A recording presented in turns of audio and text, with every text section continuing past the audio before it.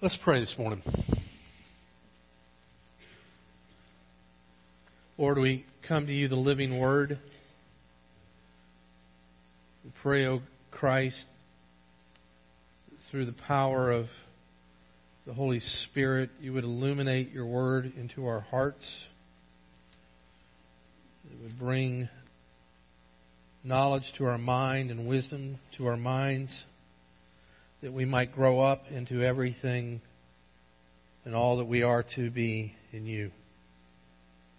We pray this for your glory. We pray this for the sake of your kingdom. And we pray this because we belong to you. Amen, Lord Jesus. Those of you maybe who had the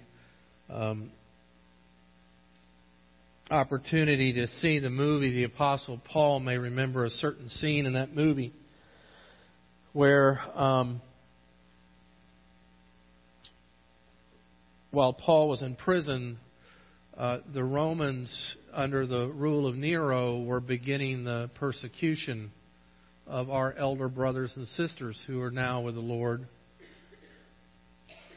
But in that persecution in the Colosseum, they used to call it the circus. That Christians were going to go to the circus. Really, it was a hyperbole for their execution in the Colosseum of Rome. And in this scene of this movie, there's the picture of a little girl talking to Luke, and she looks up at Luke and asks, "Will it hurt?"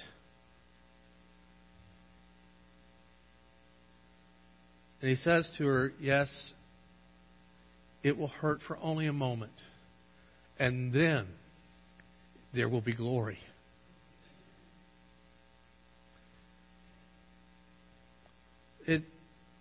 It calls us this morning to consider the perseverance of our elder brothers and sisters in those first centuries of the establishment of the body of Christ on the earth,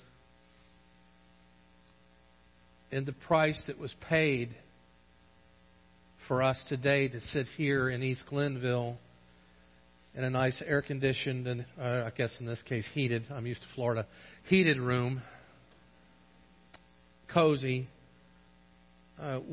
with comfortable seats for the most part, and in great comfort. And I am curious, how did they persevere? And so this morning we want to look at the marks of perseverance. We're in the series, The Marks of a Christian. And this morning we are going to talk about the mark of perseverance. As Paul said in the Galatian letter, he said, "No one give me any trouble because I bear on my body the marks of Christ." And we too want to seek to bear the marks of Christ on our bodies as well. And what if we lived in that day, which we may live here in the near future, a day of we're truly persecuted physically for our faith? I wonder, could we persevere? Because I see the trials that we go through. Some of us are going through incredibly difficult things, and I don't want to make light of that. And some of us have been through many difficult things. Don't want to make light of that either. And there's been hard stuff in my own life that I would be insulted if someone made light of. And in those things that happen to us, it makes us beg and beckon the question of, does God care? How can I get through this if I don't know that God cares? How will I be able to get through any persecution that may come in the future to the church if I don't know that God cares? Well, these verses this morning shout out like a flashing neon light that we persevere because we do know God cares. That God is intimately involved in our walk. I want you to look at these verses with me and and see this resounding yes of God's caring for us. And Paul says here in verse 12, he says, not only that I've already obtained all this, what is he talking about, obtained all this? What he's talking about is this glorious knowledge of being in the righteousness of Christ, of knowing Christ, of knowing that he is fully saved by Christ, that Christ has a hold of his life and Christ is taking care of him. And Paul says there's a truth about us. There's a truth about him, and therefore a truth about all believers, that we are signed and sealed and to be delivered into Christ, and no one can take that away from us. But he's also saying there's more.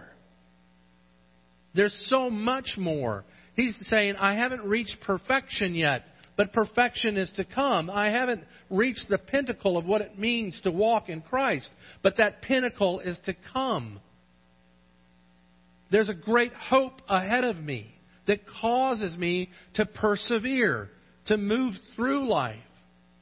So that Paul will later say, I know the secret of being content. I've had plenty, I've had little, but I know the secret of being content. I know the secret of being able to press on and move forward. And it's this: I can do all things in Christ who strengthens me, because I know the goal of Christ for me. You see, when you and I know the goal of Christ for us as individuals, you and I also know the strength of perseverance.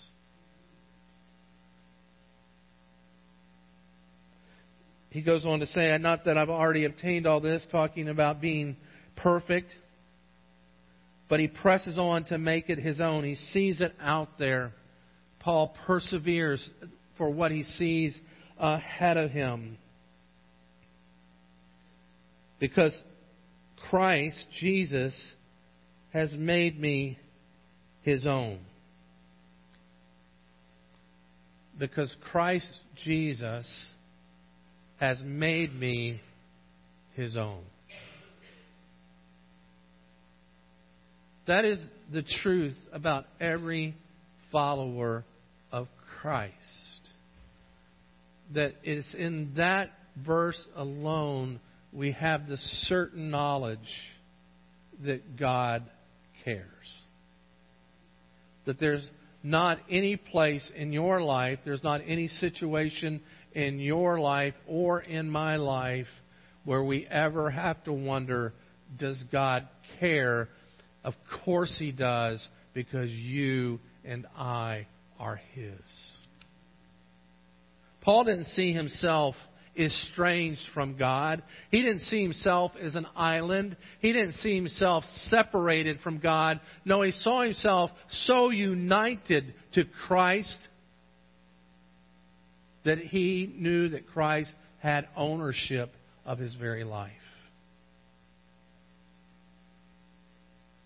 That's the place that you and I must run when this life buffets us, when this life hits us, when we get knocked back a little bit and we feel like, I want to give up. I'm so tired of this, I just want to give up. That's the place we run to that says, no, I can't give up. Why? Because God owns me and God cares for me. Maybe, though, that isn't enough. So Paul goes on in verse 13. He says, brothers, I do not consider that I've made it my own, but the one thing I do, I forget what lies behind, straining forward to what lies ahead. And here it is. I press on towards the goal, the prize of the upward call of God in Christ Jesus. Another version puts it this way. I press on to take hold of that which Christ Jesus has taken hold of me.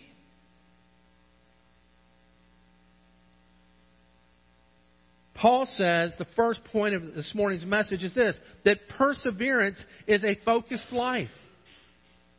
Focused on what is ahead of you and I in Christ Jesus. That we must stay that way. We must repent into being focused on this isn't all there is. That there's a great revelation yet to come. We get hints of what Paul's talking about through all of his letters, but I find great clarity in Jesus speaking to the 7 churches in Revelation. And I see in Ephesus, what is it to come? What is it that God has in store for us? What has He got a hold of us? What has Jesus reached out and grabbed a hold of my arm as I've grabbed a hold of His? And what is He pulling us towards? Well, into the church of Ephesus, Jesus tells them plainly, here's what it is. You who persevere to the end, you will have the right to eat from the tree of life. What an amazing gift of Christ that Jesus is pulling you and I along through history, along every step of our life, to a place where we will sit with Him and eat forever from the tree of life. To the church in Smyrna, He says this, I'm pulling you along to this end, that at the judgment seat there'll be no fear for you. I'm bringing you before the very throne of God. I'm bringing you to not to condemn you, but to reward you and to give you a laurel that says you are good and faithful because I've been good and faithful to you. You're coming before the seat not to be punished, but to be received and honored as a great athlete. To the church in Pergamum, He says this, those who persevere will eat from the heavenly manna. You will be fed holy and rich food. To the church in Thyatira, He says this, you will have authority to sit with Christ over all the nations. To the church in Philadelphia, you will be with Him eternally in an eternal home with a brand new name that is an intimate name between Him and you. To the church in Laodicea, He says, those who persevere will sit with me on my throne. Eternal life, the right to life, no harm at the judgment seat, heavenly fare and heavenly food, authority over the nations and all of those who persecuted us, and an eternal home with Christ with a brand new name to sit with Jesus on His throne forever. Christ has taken hold of you and me to give us that. He says, stay focused on that. Understand where you're heading. Understand your destiny. Understand your purpose. And wear the mark of perseverance. Because if you do, this is what you receive. It's so easy to get distracted in this culture. It's so easy to get distracted by flesh. It's so easy to get distracted by power in the world. It's so easy to get distracted by the news. It's so easy to get distracted by all the outside elements that we seek to utilize to numb ourselves to a painful world. And the Scripture says this, God cares so much about you that He has taken hold of you so that you don't have to numb yourself, but you may persevere being focused on what's ahead of you. This isn't all there is. There's so much more. When you and I begin to understand that, we begin to see the bigger picture of what God is doing in the world. And in seeing the bigger picture of what God's doing in the world, we can focus on the smaller picture of what our part is in that. There's not one of us in here who follow Jesus that He does not have a hold of you and ownership over you and is using you and utilizing you to make glory happen. You wonder your significance. You wonder your purpose. Your purpose is to be utilized for the glory of God.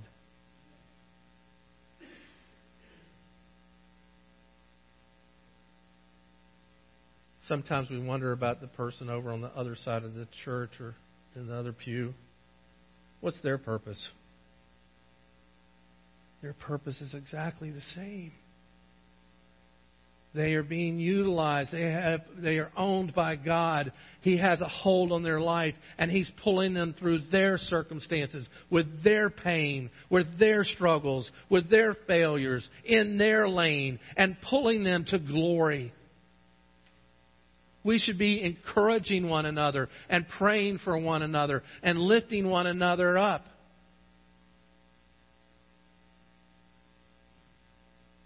Because life is hard.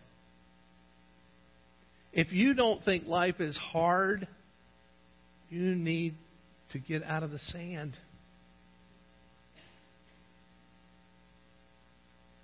Don't be surprised. It's supposed to be hard. It's because it's broken and it's fallen and you are broken and I am broken. But Jesus has redeemed us and He has sealed us to be made perfect. And you may say, well, my life isn't all that broken and so-and-so's life is really broken. I know this. I know that whether your arm is broken in 13 places or in one place, you still have a broken arm. And God still cares about that broken arm. And God has still healed that broken arm. And God is going to have a perfect arm for you when the time is just right. But you must persevere in the faith. You and I must continue to walk towards the very end. Like Paul, we must press on to take hold of that which Christ Jesus has taken hold of me for. Aren't those really encouraging words to know that Jesus has a hold on you? Maybe you don't feel it. Maybe you've never thought of it that way. But in this moment, at this very space and time, Jesus literally has His hand on you, holding you and pulling you along to glory. The best is yet to come. Many of you may be familiar with the story of the older woman who was about to go home and be with the Lord. She called the pastor to her bedside and said, "Pastor, I want to give you some instructions on my service, what I would like." And he, teary-eyed, said, "Yes, ma'am, what is it?" She said, "I want to be buried with a fork in my hand." He said, "What?" She said, "If possible, I'd like to have a fork in my hand when I'm in the casket." And he said, "Well, why on earth would you want a fork in your hand?" He said, "Because when I was a young woman, my grandmother would always take our plates into the kitchen and tell us, 'Hold on to your fork because the best is yet to come.' And normally it was devil food cake or ice cream, but something wonderful at the end of the meal which was a great lunch, a great meal, was to be capstoned by something even better." And she said, "I want people, when they see the fork in my hand, to ask, 'What's up with the fork?' And I want you to tell them, 'The best is yet to come.'" That you and I are in this life, and it's a good life at times, and it's a hard life most of the time, but hold on to your fork. Because Jesus has a hold on you, and the best is yet to come. That's what strengthens you and I. That's what encourages us as a church. That's what gives us the strength to go out and to serve the community outside those doors. It's what gives us the patience and the love to serve one another and to encourage one another and to build one another up, because we realize this isn't all there is. This isn't all there is to Brad. This isn't all there is to you. We are going to be so much more.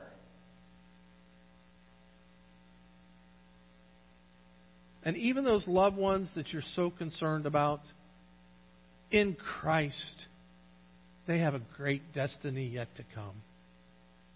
Keep praying for them. Keep lifting them up. Keep walking with them. Keep encouraging them, because the best is yet to come. We must persevere in a focused life of understanding the best is coming. But we must also persevere in growing up. It's time for some of us to begin the process of growing up. Paul says in the 15th verse, "Let those of us who are mature think this way." In other words, those of us who are growing up in Christ, let us let go of the things of this world and the wisdom of this world and start growing into the wisdom of Christ. To have our minds expand to understand we live in a spiritual world. That this earth is only an element of a more larger spiritual reality. You remember the words of our Lord, don't you? His kingdom is not of this world. And you and I, as members of that kingdom, must realize we're not of this world. We're in this world as ambassadors for the greater world. And everything that we do, from work to housekeeping to walking to relationships to friendships to missions to serving in the community, every aspect of our life is to be a life that is focused on explaining to others the best is yet to come. We're to give our hearts, our finances, our joys, our tears, our efforts, our energy, our sweat, and our blood for the glory of the King and His kingdom. Our lives are to be consumed with the passion of denying that which is the flesh of this world and accepting the reality that we're meant for something greater, and to point the way home to those who are lost. Paul says those who are mature, those who are growing up in Christ, begin to let go of the elemental things of this world and hold on to the larger things. He says, if any of you, I love this verse, if any of you think otherwise, get over it, because God's going to reveal to you He's right. Get over yourself and get busy with Christ. God's going to reveal it to you somewhere along the road that your life has meaning and purpose, but the meaning and the purpose of your life is only found in what you're doing for Jesus. If your life and my life is consumed with myself and the accumulation of stuff just for me, or the insulation of life just for me, then I'm going to be a miserable soul. And I find that to be true when I find myself down, when I find myself unhappy, when I find myself in pain or in trouble, and most of all, when I find myself angry. I find myself really focused on myself. But when my eyes turn to Jesus, I find my joy increasing. I find my energy elevating. I find my purpose and meaning in life expanding. And I find a energy and a vision that is far greater than anything I could have thought on my own for my own life. You see, it's the way we're designed as believers. Jesus would have you deny yourself and take up your cross and follow Him. But where you're following Him to is not to some obscure place out in the desert. You're following Him to the throne. Don't forget who you are, and don't forget where you're going, and persevere. Grow up. This life is much bigger than you, and this life is much bigger than what you ever thought about.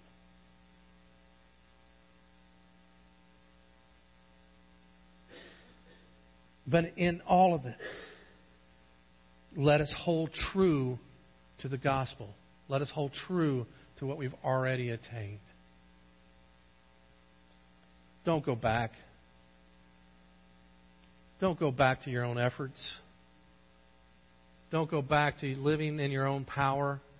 Don't go back to thinking that you have to be your own Savior. Don't go back to some works base plus Jesus. Stay in the cross. Stay in its shadow. Understand what Christ has done for you and me there, and receive it as your very own, and press on forward to that which He has accomplished by His death and His resurrection on your behalf on the cross.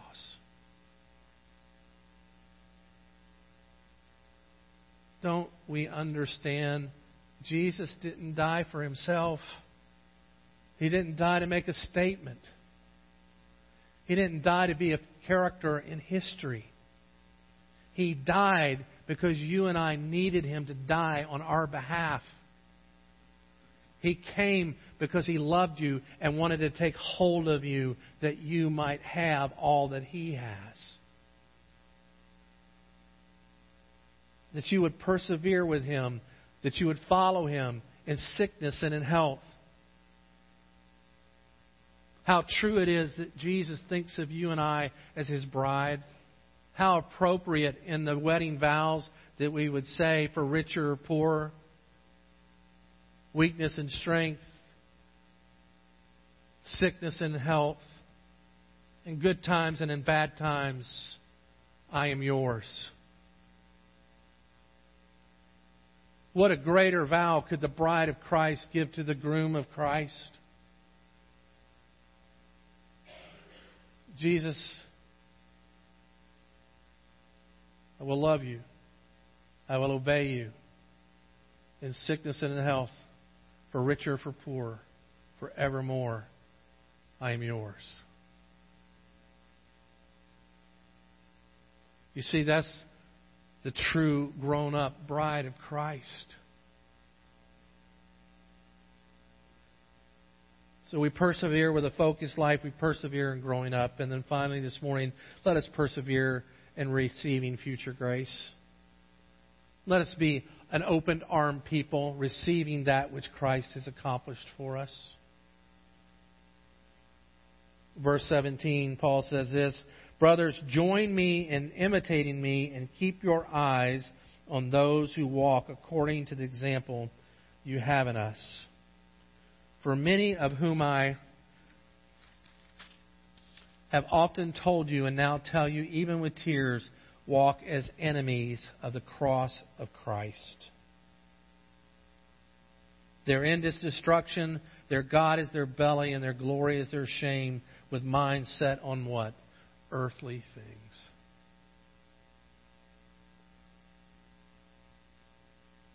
Is it appropriate that I would ask us, including myself, how much of my thoughts are consumed during the week with earthly things? How much of my calendar is filled with earthly things? How much of my checkbook do I balance with earthly things? How much of my fears and my worries and my anxieties are over earthly things? Paul says there's a different way to understand this. Your hope is not in your flesh. Your hope is not in earthly things. Your hope and my hope is in what He has accomplished for us on the cross. And that we are to be a people that live open-armed, receiving all that He has done on our behalf. That we live in the grace of its shadow. That we live as funnels and beneficiaries of the love that God lavishes on us and in us every day of every week, of every month, of every year until His return.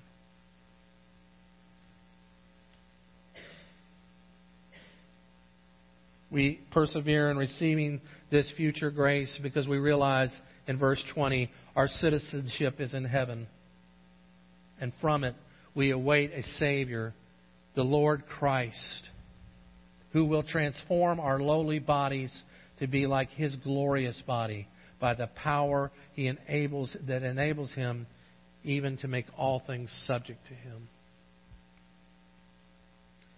Biblical truth some of us don't know is the body that you have right now is going to be glorified one day at the return of Christ. I'm going to be with a six-pack one day. It's going to be glorious. And I'm going to be able to walk through doors that have locks on them and eat fish, just like Jesus did. Because I'm going to have a body that's glorified in the same way that Christ's body at His ascension is glorified. We will too receive glorified bodies. When you look in the mirror this afternoon, say to yourself with a big smile, this isn't it. The best is yet to come. He has a hold of me. The Scriptures teach us something very clearly. To be absent from the body, to be out of this body, is to be present with Christ. So that at the return of Christ, in that flash and in that twinkling of the eye, you and I will receive glorified bodies to rule with Him, to taste food with Him, to taste wine with Him, to walk with Him, to hear Him call our new name out, to hear Him tell us that He loves us, to tell us that it was well done, good and faithful servant, to hold our hands, to put an arm around us, to wipe tears out of our eyes.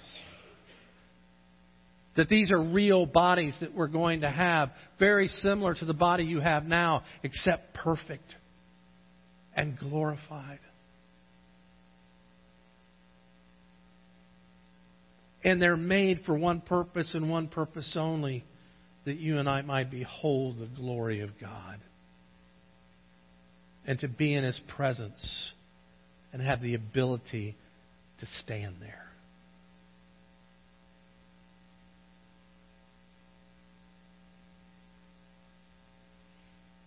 Don't let go of your fork. The best is yet to come.